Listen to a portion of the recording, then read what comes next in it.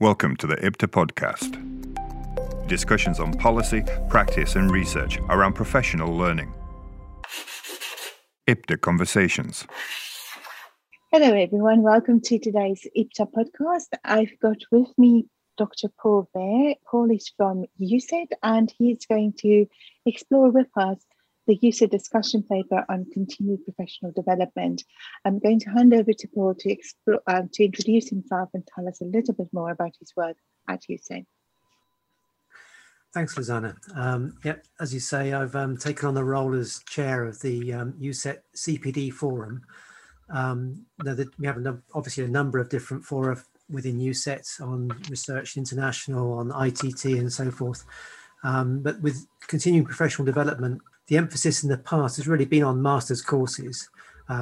So for teachers who are looking beyond their initial education and where they go next, and this is a critical part of their professional development and deepening their knowledge. Of course, CPD is far broader than that, lots of short course CPD, and the landscape itself is changing, as we'll probably go on to discuss.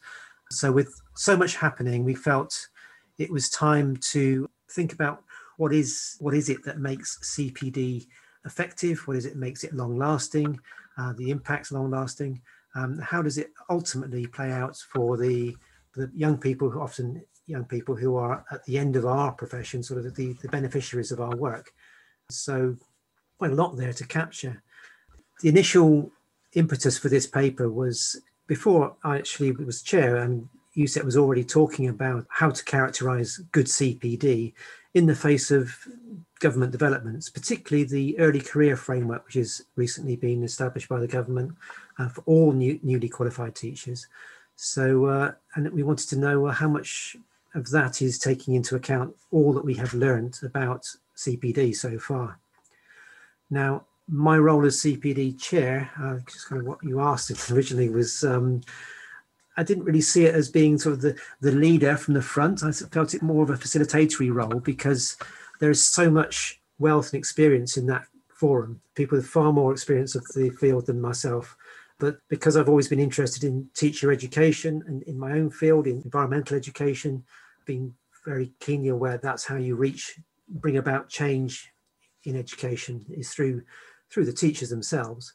And so being chair of the forum just felt, well, I've got my own particular slant on this, but everybody has so much to offer. Let's just tap into that wealth of experience. And so rather than try and sit down and draft a paper, two or three of us, why don't we have a bigger workshop? And we invited colleagues from all the four nations, from Wales, Northern Ireland, Scotland, as well as England, to join us. And one of those little silver linings in this COVID nightmare is that, of course, we can all come together very quickly on a big Zoom screen with lots and lots of faces talking to each other. And that was a great opportunity to bring voices in that might otherwise not have been able to join the discussion. And so we really had a very broad-ranging discussion. What we felt was important, everybody dragging out their memory of, where's that thing that so-and-so did? Remember that? And back in, we used to do it like this. And we were taking notes, we were recording it. Max at UCET did a great job of giving us back a sort of a transcript of all these ideas. And with that was our raw data, if you like. And then we asked for volunteers to help write this and form it into a paper. And that's when Cather Butler and Justin Dillon and yourself, Lizana, and I got together and said, right, let's structure this. Let's think about the shape of the paper. We need a sort of a historical overview. We need to look at what does research tell us, and we need to look at the current development, latest developments, and then what's currently happening. And all of this will sort of build up to sort of a rationale and key principles for continuing professional development of the teacher profession. And so that's kind of what we came up with. And I think you'll find all of that in the paper. We even went on to some sort of implications really for UCET members and for other stakeholders. What does all this mean for all of us? And the last job, I guess, as that paper, once it was finished, I just sort of put a quick summary at the top of it to say this paper includes all these points, because I felt that was they're almost getting lost and we had so much detail packed in there. So that's given us the paper, and that's what we want to present at the IPTA conference as a lens through which to view recent developments. Absolutely. And I think what's really interesting about this paper, as you already mentioned, is that it really sort of in a very succinct way, captures 50 years of CPD and initiatives that's happened over time to, I suppose, remind us of good practice and also reminds us of maybe how we need to reflect on moving forward as well, because a lot of the initiatives like the Early Careers Framework did actually happen previously. It's not a new initiative. Like, for example, at the time it was called the EPD projects. So there's still a wealth of knowledge, and perhaps looking back sometimes might be a useful thing to do as well. Yes, I think there's a lot of, well, maybe I play devil's advocate here. I mean, when people say let's not reinvent the wheel, I think actually there's absolutely a need to reinvent wheels over and over again. It's a much more creative process than just making another wheel, which you all know about. I think people are constantly redesigning the darn things. And actually, as we change, as culture changes, society changes, there is a need for education to change. And that's going to happen not through a whole draft new teachers being drafted in. It's going to happen because the teachers who are there are themselves changing. And we know we're all changing. We're all learning all the time. So yes, there will be a need for a new framework, a new look at CPD, and new ideas about it. But in the same time as you want the latest, you certainly don't want to throw out the old and the established and the absolute proven techniques and approaches that we know work, that we know actually engage teachers. I mean, of all the professions, ours is about learning. And so we kind of have a bit of a head start there. We've been spending our careers talking about learning and others and encouraging learning. So you'd think that teachers would have quite a good idea about their own professional development, their own learning processes. And that's been the beauty of, you know, getting the group together in UCET, people there who've all spent their lives teaching teachers, teaching about teaching, coming together. We've got a whole lot of literature sort of embedded in our collective memories, that we know what, not just what works, but what's truly effective and what works for different contexts. And in fact, the nature of context, it comes through this paper very much. Be aware of the context. One thing we do know is you can't just come off with one simple framework and say that works for everybody.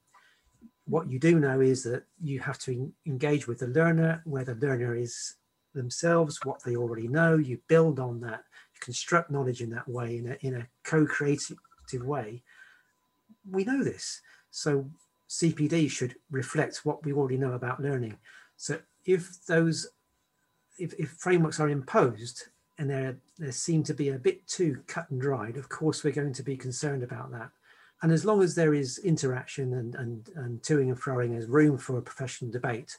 I think there's nothing wrong with, say, the government coming along, the government of the day, saying we really want this in teaching, and they, of course, they're listening to advisors. It's not, it might be badged with a minister of the day, but you know they'll be gone next general election. But they're actually building. They're listening to a group of advisors, and the danger is, because governments are, you know, by the nature of democracy, they're political animals.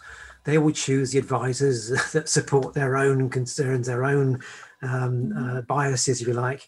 And so there is always going to be a bit of a tussle for the heart and soul of education, of all things, because it's kind of recreating society in the next generation.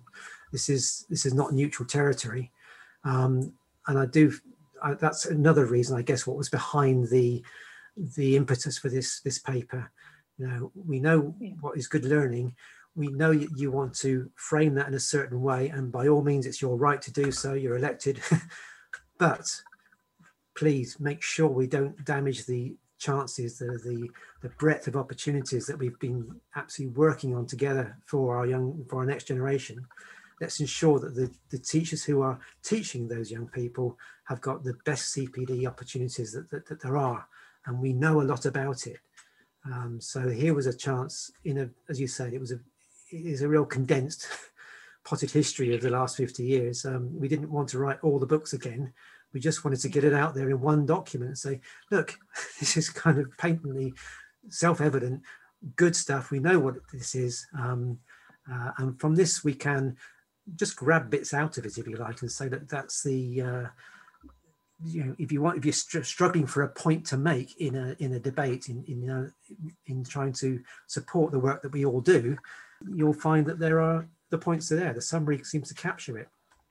Absolutely. And I think it's almost about opening up that dialogue and developing that collaborative professional discussion of how can we work together to sort of meet these key characteristics that the paper outlines. And so with this paper in mind then, Paul, what are you hoping to achieve with this? How would you want people to react to it, respond to it, and what would you want them to do with it? I've mentioned one thing, which is it's a source of some well-established and researched principles about CPD. So we'd like to use it, if you like, if you are in debate. The other thing is it's kind of a lens through which to judge your own CPD and the proposals of others. So if we are being offered a framework, or if there are proposals in our own institutions, if colleagues have great ideas and we really want them to do that, say, okay, well, here's a little framework, here's a document, have a quick glance at this and see, does the CPD or the approach that you are proposing, how does it measure up to this? Is it research informed? Well, the government's asking for that, we're asking for that, so we're on the same page there. Is it building trusted relationships? Is it going to be sustained over time? Is it a one-off firework display, or is it something that is actually going to build constructively on the knowledge you've introduced, or something you know people already know? Are you going to come back? Are you going to reinforce it? Are you going to develop it further? Are you encouraging people to develop it themselves so that their sense of agency is increasing? Because if a teacher is feeling confident, agentic, feel they're able to build into the education system that they're part of, they're going to be far more effective, engaged, and creative themselves if they feel that they actually have a voice. So is the CPD doing those things? And the developer of CPD often is coming from a certain perspective. I've done it myself. I want teachers to understand the importance of outdoor learning or environmental education or something like this. And so how do I get my message across? I think someone like me and that back then would want to have a document like this that says, okay, you want to do that, but this is how you do it effectively, this is how you make it stick. And are you actually considering the teachers and their role and all whether they have a say in this? Or are you just trying to get your point across to them? And well, then you don't need a CPD program, you need a megaphone, and it won't last very long, I can tell you that. I do hope this is an opportunity for people to, and it's not really for the CPD forum to, because we know this in a way, we developed it. It's for us as an aid memoir, and it's for others as a lens to say, please do, with all humility, take this away and see if you can use it as almost a checklist to say, yes, we do cover these points. We are ensuring that the CPD is going to be effective and long lasting. And I think what also comes out of this is a good example. IPTA England got hold of this document and immediately thought we would like to have a further debate on that and more conversations. And it seems to me that this paper is well positioned to encourage more discussion around what would we like from CPD, and also to get schools as well as universities to work together to really shape that journey more specifically. That's an interesting point, actually. Just as you were talking there, it's a cliche to say it's a living document because we have changed it, adjusted it slightly each time we look at it, and the discussion would have been absolutely a great opportunity to improve on it. We're saying, look, this is good stuff. This is what we think good CPD is about, and if we think that, then practicing what we preach, of course, we're saying, yes, well, let's co-construct it. The more professionals who have an understanding of CPD and experience of CPD and some knowledge to share, please do come along and improve it, expand on it. We're going to try and keep it short, but this is not the last word by any means, and just by the nature of knowledge, how can it be? But it might be that this is now set. I'm sure it's been published in some nice UCET branded kind of format. But let's do the next one. In fact, if there's some howlers in there, please somebody point out a mistake or something, or a really important aspect of a characteristic of CPD that we have not mentioned. We would actually love to adjust this and improve it. So I think the debate would be interesting. It would be useful, and it would just add to the value of the paper. Fantastic. I think it would be a continued conversation about CPD, and this is only the starting point, isn't it? Well, thank you so much for your time, Paul, and I really appreciate you giving up your time to also join us at the IPTA event. And we're looking forward to hear more from you about this paper, and no doubt we will have to explore some different perspectives on this as well. So I'm looking forward to speaking to you then. I look forward to it too. Thanks for listening to the IPTA podcast. Visit www.ipda.org.uk for our latest updates.